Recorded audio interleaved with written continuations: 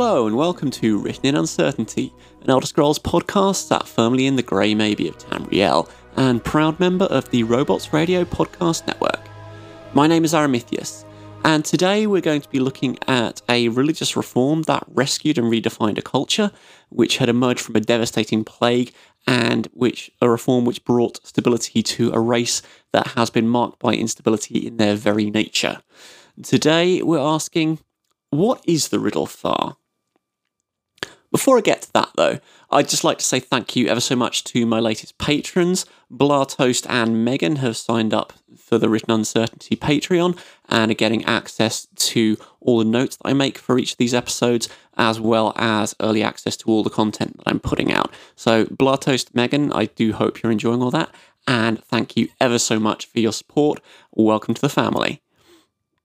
There isn't any network news as such from the Robot Radio Network. Things have been a little on the quiet side in terms of events and new shows and that sort of thing, but there is a new Loot Crate link. For those of you that aren't aware, every show on the Robots Radio Network, including this one, offers a 15% discount on Loot Crate merchandise if you go to the site with the link that's in this show's description and then enter the promo code Robots Radio. That's Robots Radio in the promo code, and use the link in the description. Then you can get a 15% discount off of Loot Crate's merchandise, and it's a new link this time. If you've been trying to use it last time, there was something up with the links that we got provided, so that's now all sorted out. And now on to the Riddle Thar.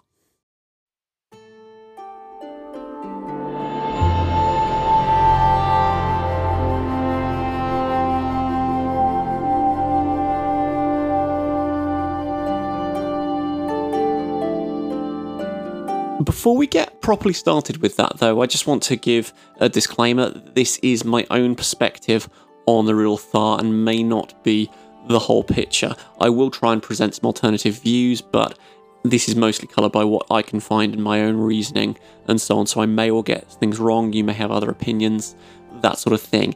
And if you do, I'd absolutely love to hear them. Please do drop me an email at writtenuncertaintypodcast@gmail.com. Find the Written Uncertainty Discord, there'll be links for that in the show notes, and find me on Twitter at Aramithius, wherever you can find me, and just get hold of me just to tell me what you think or ask questions, whatever you will. I'd absolutely love to hear from you. I'd also like to kick off with a mild correction from last time.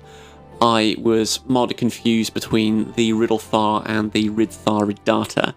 The Riddle Thar is the religious reforms and the closest thing I suppose you could say to a Khajiit faith, and the Rid Thar Ridata is the one who revealed the Riddle Thar, who proclaimed it to be the case. And I ended last week's episode saying, who is the Riddle Thar? That's very, very wrong, and I'm sorry. But just to kick off, give a rough explainer of the Riddle Thar in brief. It is the current dominant form of religious practice amongst the Khajiit.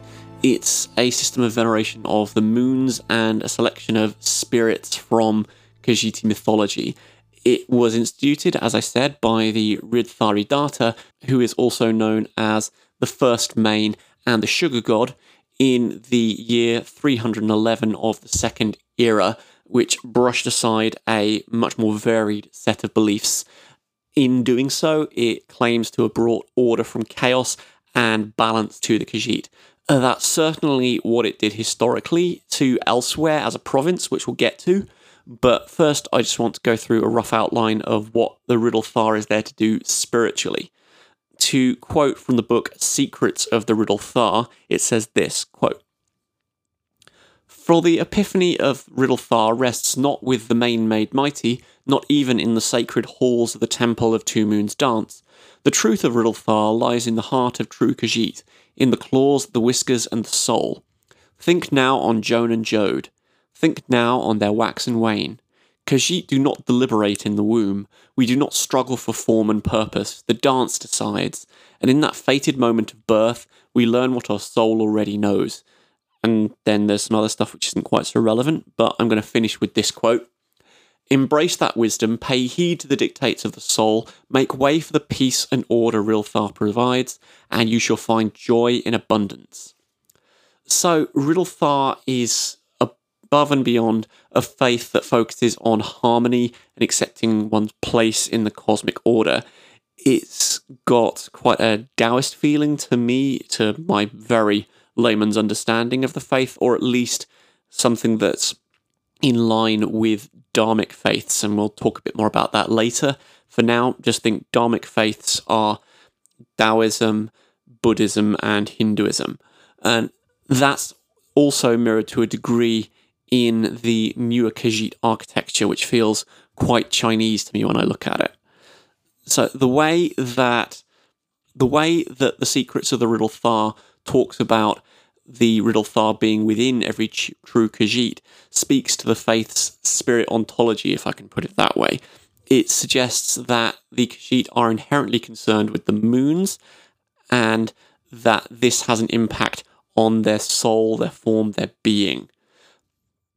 And it also suggests that in that being they are inherently changeable. The book Trail and Tide, which was originally adapted from a Loremaster's archive and spoken by a moon bishop, just to give you the in-world context, puts it like this, to quote, "Every cat sees the moons, feels the caress of their sweet light as it shines on fur. Every cat feels the tug of the tides, the rhythm of the two moons' dance that cannot be ignored. But not every cat hears the words Joan and Jode whisper as they prowl the celestial barrens between gentle Nurni and the dark between the world, protecting her from the howling in the emptiness.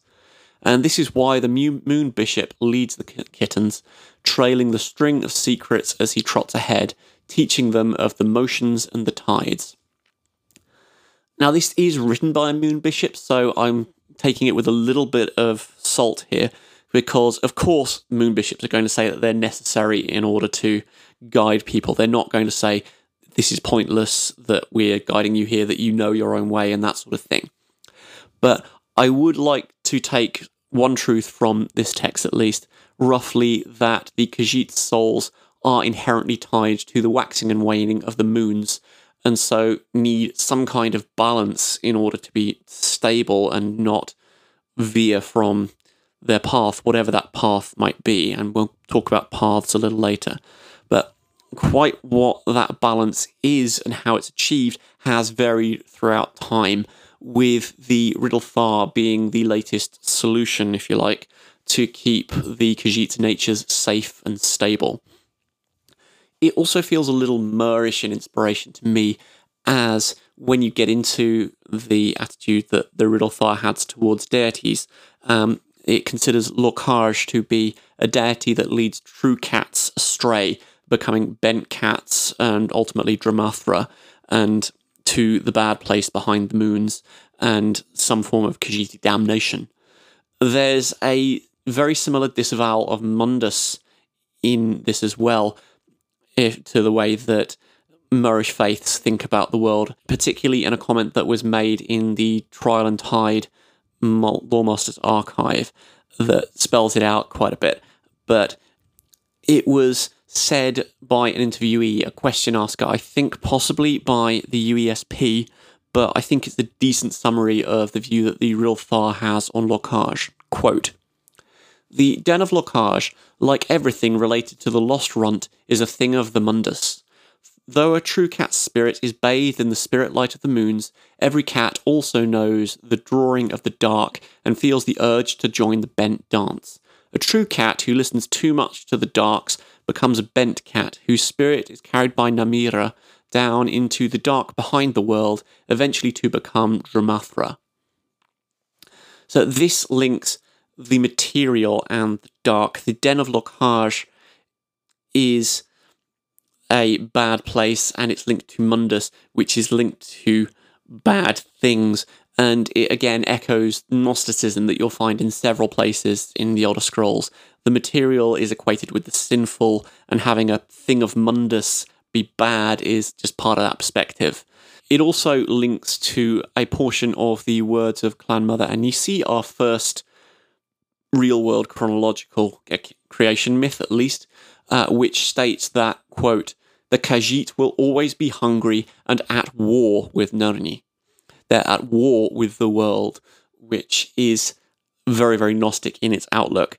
And it also, to a degree, I think, links up with practices around moon sugar. The first edition pocket guide to the Empire outlines the consumption of moon sugar in the following way, quote, by partaking of the sugar, the Khajiit believes that they're consuming small portions of their god's eternal souls. This drives them into fits of ecstasy and abandon, and the streets of Elswere's major cities are full of catmen shivering in the grip of sugar fits. This seems to be something of a long-standing practice among the Khajiit, from what I can tell. There's no text from a Khajiit that details moon sugar's proper use, although comments from Moon Bishop Hunal do indicate that it should be used to enter a religious trance and thereby derive some sort of vision. Ecstatic religious practices and visions and vision quests in this world are intended to commune with divine beings, which is what the passage from the Pocket Guide is sort of implying, I think. But I don't think it's the consumption of the moon sugar in itself that is something that's a holy act, that is sanctifying.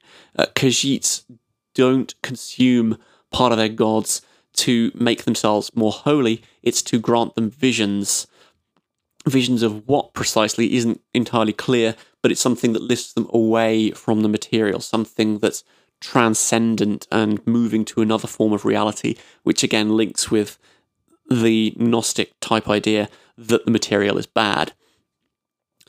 And I think this is also linked with the end purposes of the Riddle Thar, if I can put it that way.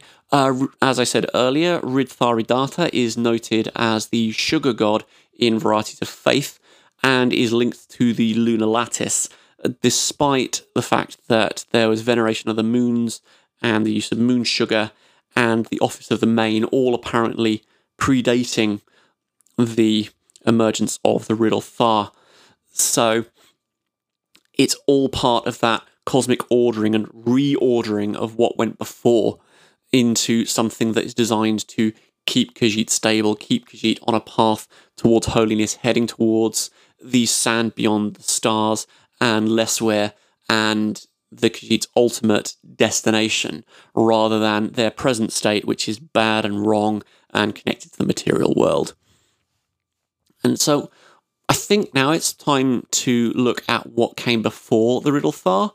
We only have a few glimpses of this, not least because the priesthood of the Riddle Thar have frankly done their best to suppress all knowledge of what came before. We do, however, have some impression of what it was like before, although it is from a very biased source. Thavako, who is a Khajiit, presumably a moon bishop, who is writing against the promulgation of some texts that date from the pre-Riddle Thar times. So with that caveat in mind, we have this quote. In the dark times before the first Main's revelation, our forebears held scattered beliefs, 16 faiths that tumbled and scratched their way through history, competing for the souls of all Khajiit. Those 16 faiths may well have been tied to the 16 nations and the 16 fur stocks that were around before the Thracian Plague. The fur stocks are still around, but the 16 nations and the tribes and kingdoms, however they're referred to, all collapsed into two, Anaquina and Palatine, because of the Thracian Plague. Those faiths also incline me to think that there would be a distinct faith, or at least a dharma, for each fur stock, but that's not explicitly stated anywhere. The quote also says that they were competing, though, so if that's true, then there would be something that individual Khajiit would have to decide and discern for themselves, decide which of the 16 faiths to follow. However, remember when I said that the Khajiit need an order to their place in the world in relation to the moons because of how their soul works? I think that the main solution before the Riddle Thar would have had to have been some sort of dharma for each fur stock, or maybe for each of the 16 tribes or kingdoms, so that they remain in balance. And it was only when that balance was destroyed by the Thracian Plague that another solution or another way of coping with the instability of a Khajiit's soul was needed, and so you got the Riddle Thar. And I should probably unpack a word that I've been using before I go a little further. I've just been firing it out there and not really explaining it. And I also think it helps to go through some pre- and post-Riddle Thar religious outlooks. That of Dharma specifically. The concept of Dharma is, loosely speaking, both a form of destiny and right conduct in Hinduism, Buddhism, and Jainism. I think the versions in Hinduism and Buddhism are the most relevant here, because Hinduism has two forms of Dharma.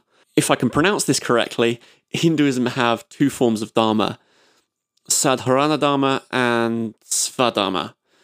I'm sorry if I get those wrong. I don't know Hindu pronunciation at all well, or not even Hindu pronunciation, the pronunciation from the language that these terms are derived from. I plead ignorance on that score. I don't know what tongue they're based on. But Sadharana Dharma is a universal Dharma. It's rules of conduct for everyone, things like don't kill, be kind, that sort of stuff. While Svadharma is the specific rules for a given person's station and caste. It's what happens if you were an untouchable versus a Brahmin versus the other castes. So you have two sets of expectations, and those interact in different ways based on who you are and what caste you're born into. Buddhism, on the other hand, only has the universal form of dharma, which is applicable to all people at all times. And so we have the sort of Hinduistic version of Dharma before the Riddle Thar and the Buddhistic one after, because the Riddle Thar imposes a single perspective over the many individual paths and faiths that came before. So we've got a shift from something Hindu-esque to something that's Buddhist-esque, if I can put it that way. That's probably massively oversimplifying everything involved, and I'm sorry. But this is also an act of simplifying. The Riddle Thar is making a single path clear out of many, as well as responding to geopolitical shifts in Khajiiti culture. I want to highlight a particularly telling line about this from the Epistle on the Spirits of Amun-Ra. Quote, "Before Riddle Thar, priests and adepts busied themselves deciphering the arcane ramblings of ancient prophets, gleaning precious little from vast and crumbling archives. How like pearl divers they were, prying open countless ugly shells in the vain hope of finding some tiny treasure within." That passage suggests that the primary act of the Riddle Thar was to make Khajiit faith plainer and easier to follow for your average Khajiit, moving things from a faith of scholars and mystics to something that everyone can do. And there's no real soul searching and wondering where you might need to be. You just all follow this one thing that will sort you out. Again, it's a move towards unifying the Khajiit as a people rather than focusing on spirits as such, but that seems to be a common complaint against the pre-Riddle Thar time, where the spirits are given some sort of primacy and venerated rather than the spiritual life of the Khajiit people and everything that entails. That the two are linked because the gods can do things for you and sort you out and affect your soul, but the way that the spirits seem to have been addressed before that is to do things for the spirit's benefit rather than for the worshipper's benefit, whereas the Riddle Thar is all about making the Khajiit right, making sure that you are humble and cunning and kind and all of the various virtues that the Riddle Thar promulgates. And that's something that's supposed to make a Khajiit a better person rather than making sure that they're in line with some deity somewhere. And I've said all of that, but we don't actually have that much of an outline for how the different pre-Riddle Thar faiths perceive the spirits. They're acknowledged in the Riddle Thar, as I've said, but they're not necessarily worshipped too much. We have signs that once the Riddle Thar was adopted, then the priorities of particular spirits' worship shifted, and even some of those that remained approved, like Srendar, had temples abandoned and sidelined within the culture as the various religious changes that the Riddlethar wrought took hold. So pretty much the only source we have that gives us much detail on any of the pre-Riddle faiths are books written by one Amon-Dro. They outline different categories of spirits venerated by the ancient Khajiit, and the main objection that Thava Ko's epistle on the spirits of Amon-Dro has to it is that the veneration of the spirits will lead the Khajiit astray, as there are so many spirits and so little guidance on how to interact with them. I think, given some of their other works, that Amon-Dro was a priest of Azura because all of their other works that are attributed to Amon-Dro concern Azura in some way, shape, or form. So we know from various other sources as well that moon priests, the precursors to moon bishops, already existed. And so I think we can assume that Amon-Dro held some sort of a similar position to Thava Ko and Hunal and the other moon bishops that we know, and that the Riddlethar simply repurposed the existing hierarchy into a new faith structure just to accommodate everything. It was just a minimal reshuffling. And it's also something to bear in mind when we're thinking about the stuff that Amon-Dro writes. He is, I say he, we don't know, it might be she. Amon-Dro is writing from a pro-Azura perspective. So that's going to colour what they're writing as well. So with that all in mind, Amon-Dro categorises the different spirits in different ways with somewhat normative categories, which is why I say we need to be careful. It's not just a matter-of-fact description of what the Khajiit worshipped. So the books, the adversarial spirits and the dark spirits in particular highlight that there are some gods that are dangerous, or at least not entirely beneficial if you go around worshipping them. Although, similar to the Dunmer, the adversarial spirits may serve some sort of function. I think it's also quite noteworthy that 4 out of the 5 adversarial spirits are the same as the Dunmeri House of Troubles, and that the unnamed spirit in the book The Dark Spirits can only be tamed by Azura, Boethra, and Mephala, which is the Chimeri Dunmeri good Daedra. So there's obviously some sort of relationship going on there with how they're presenting or interacting with particular Daedra. Amon-Dro's omissions of which gods that are worshipped as well is also something I want to look at briefly, because Amon-Dro does not have the full pantheon of 16 Daedric princes and 8 divines and potentially other cultural heroes here and there. Amon-Dro misses Srendar and Mara and includes far more Daedra than Anisi does. There's also a bunch of implied differences in their creation story, particularly with Azura's relationship to Lokaj, what happened to Nirni, and the role of Yifa in the whole thing. I don't want to go into it now, but it's a really interesting alternative take, and I will have to do a close reading on Amon-Dro's texts at some point, just so we can unpack that and what those differences to creation means for the Khajiit faith. I think the main difference for now is that the creation myth as presented in the words of Clan Mother Anisi, Nirni is alive, whereas Amon-Dro's presentation has Nirni as dead, and Yifa as dead as well, and Yifa as the cairn around Nirni, which is interesting if you consider that Ifri is the first of the earth bones, the first of the laws of nature. So you've got the laws of nature encasing the world sort of thing. It's a really interesting image that I want to take some time to unpack, but I think for now, if we think about the Anisi account, then Nirni being alive means that there's a much more active, we must hold the line, we must be unified, we must behave much more than there would be for a dead Nirni. There's less freedom of expression possible because you've got an active enemy, so to speak. Although, yeah, that's somewhat limiting the role of Anur as well, which, in fairness, Amon-Rô doesn't actually touch on at all, and Anur is probably the main antagonist for the Khajiit. But that's a whole other conversation, and I don't want to get sucked into too much more. The main difference between Amon-Rô and the Riddlethar proper is Lockhart. Now, the Riddlethar calls Lockhart the Moon Beast and says he's something terrible that corrupts cats, makes them into Dramathra, and so on. Now, Amon-Rô differentiates between Lockhart and the Moon Beast.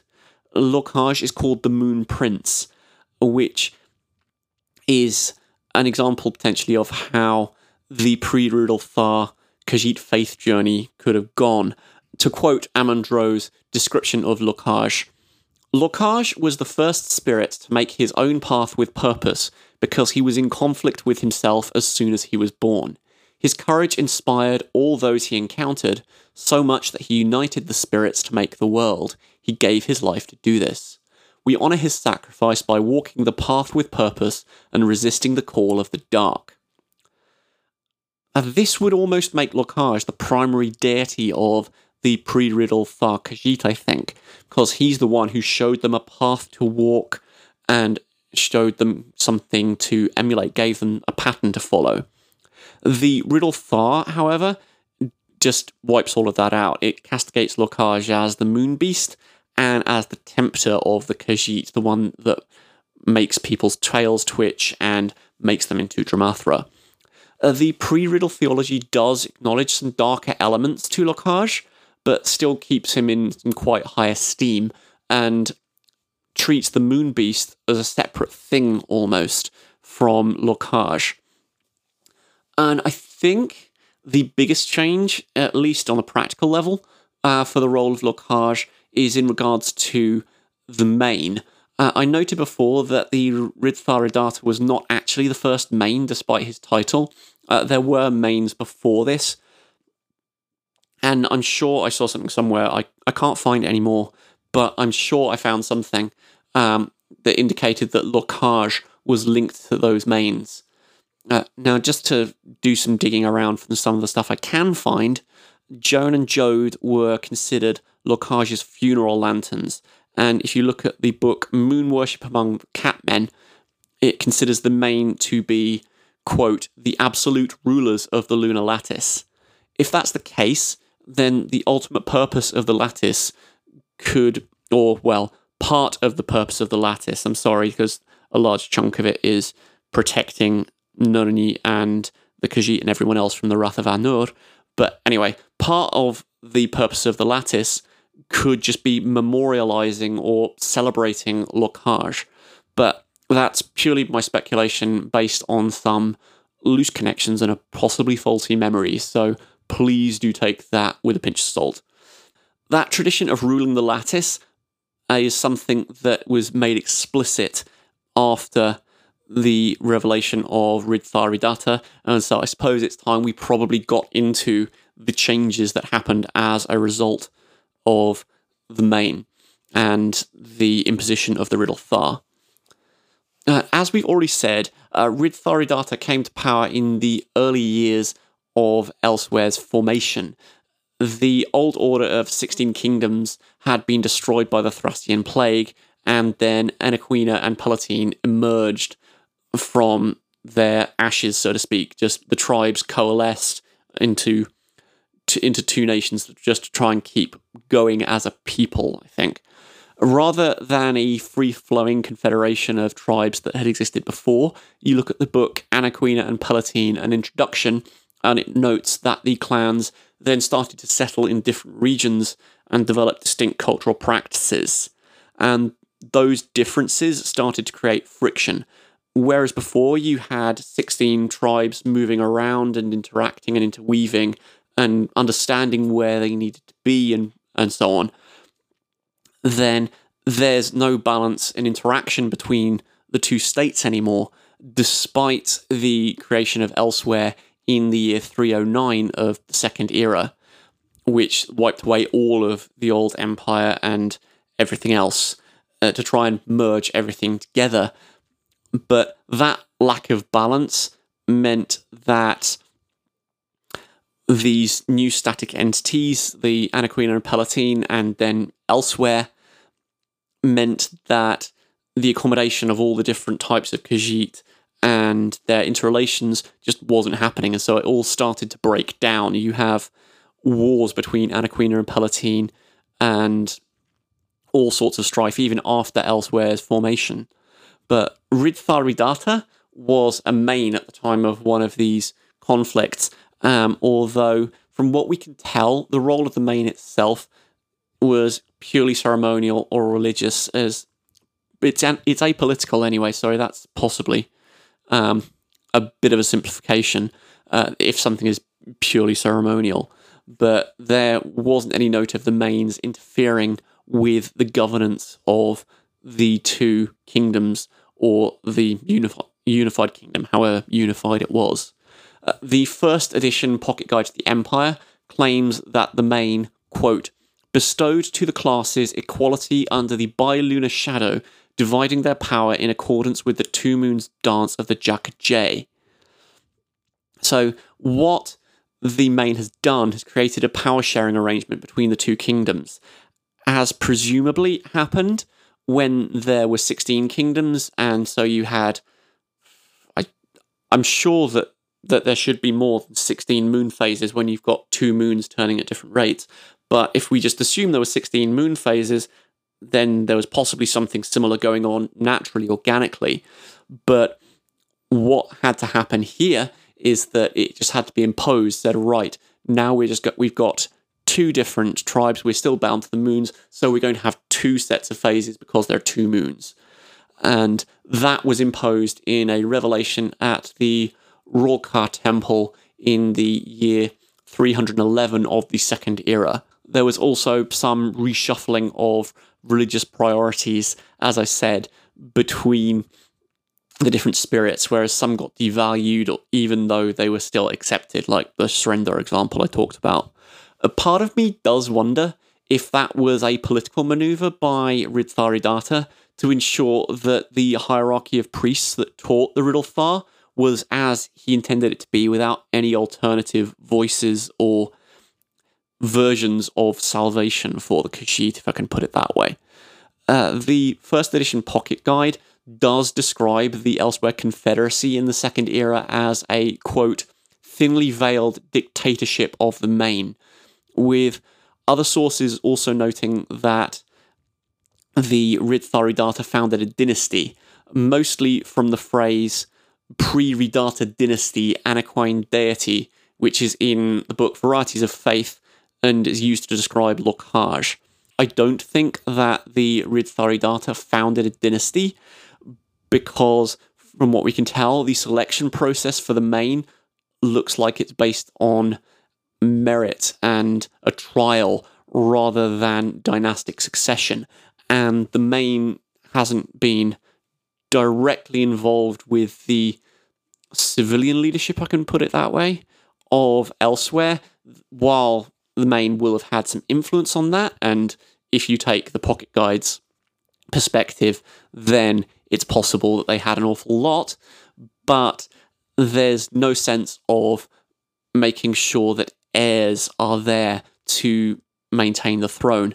You do have pre- and post-Riddlethar because the societies are so different, but I don't think that the Ridtharidata ever had a dynasty as such. And with that, though, the main did cement itself as part of a large part of Khajiit way of life, and the Riddlethar in particular as the way of conducting Khajiiti righteous life and so on, and was certainly in place in Tamriel to stay for many centuries afterwards. You can very, very easily describe Khajiiti history as pre- and post-Riddlethar, so that might be what's being done here in Varieties of Faith, but the word dynasty is badly chosen, in my opinion. And that's it for a description of the Riddlethar for this time round. Next time, we are going to have a look at something that's of huge importance to the Khajiit, as well as having some influence in some of the other faiths. I'm not sure quite how to to write this, but I think I'll be focusing mainly on the Khajiit perspective and bringing in others where I can. Next time, we will be asking, what are the moons? And until then, this podcast remains a letter written in uncertainty. You've been listening to Written in Uncertainty, a podcast written and hosted by Aramithius. The music for this podcast has been kindly provided by Jan Glembotsky. Check them out on SoundCloud under Songs from the Lost Land, and I'll see you next time.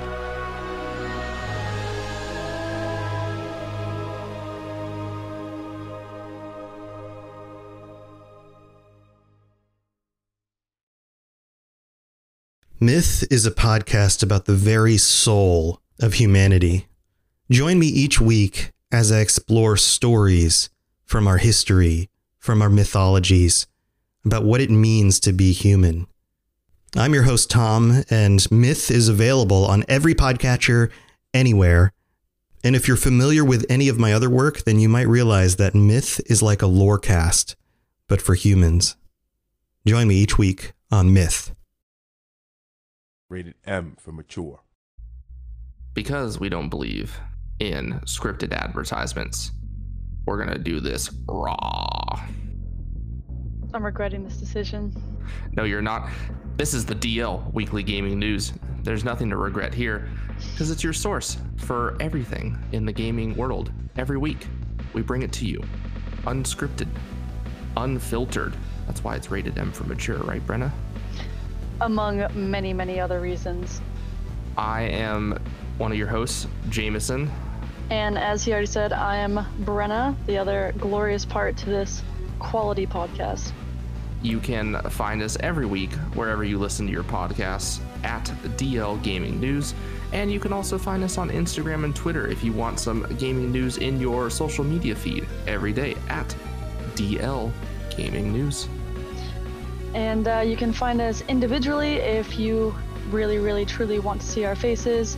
I am at DL_Mother Goose. And I'm at DL Jameson.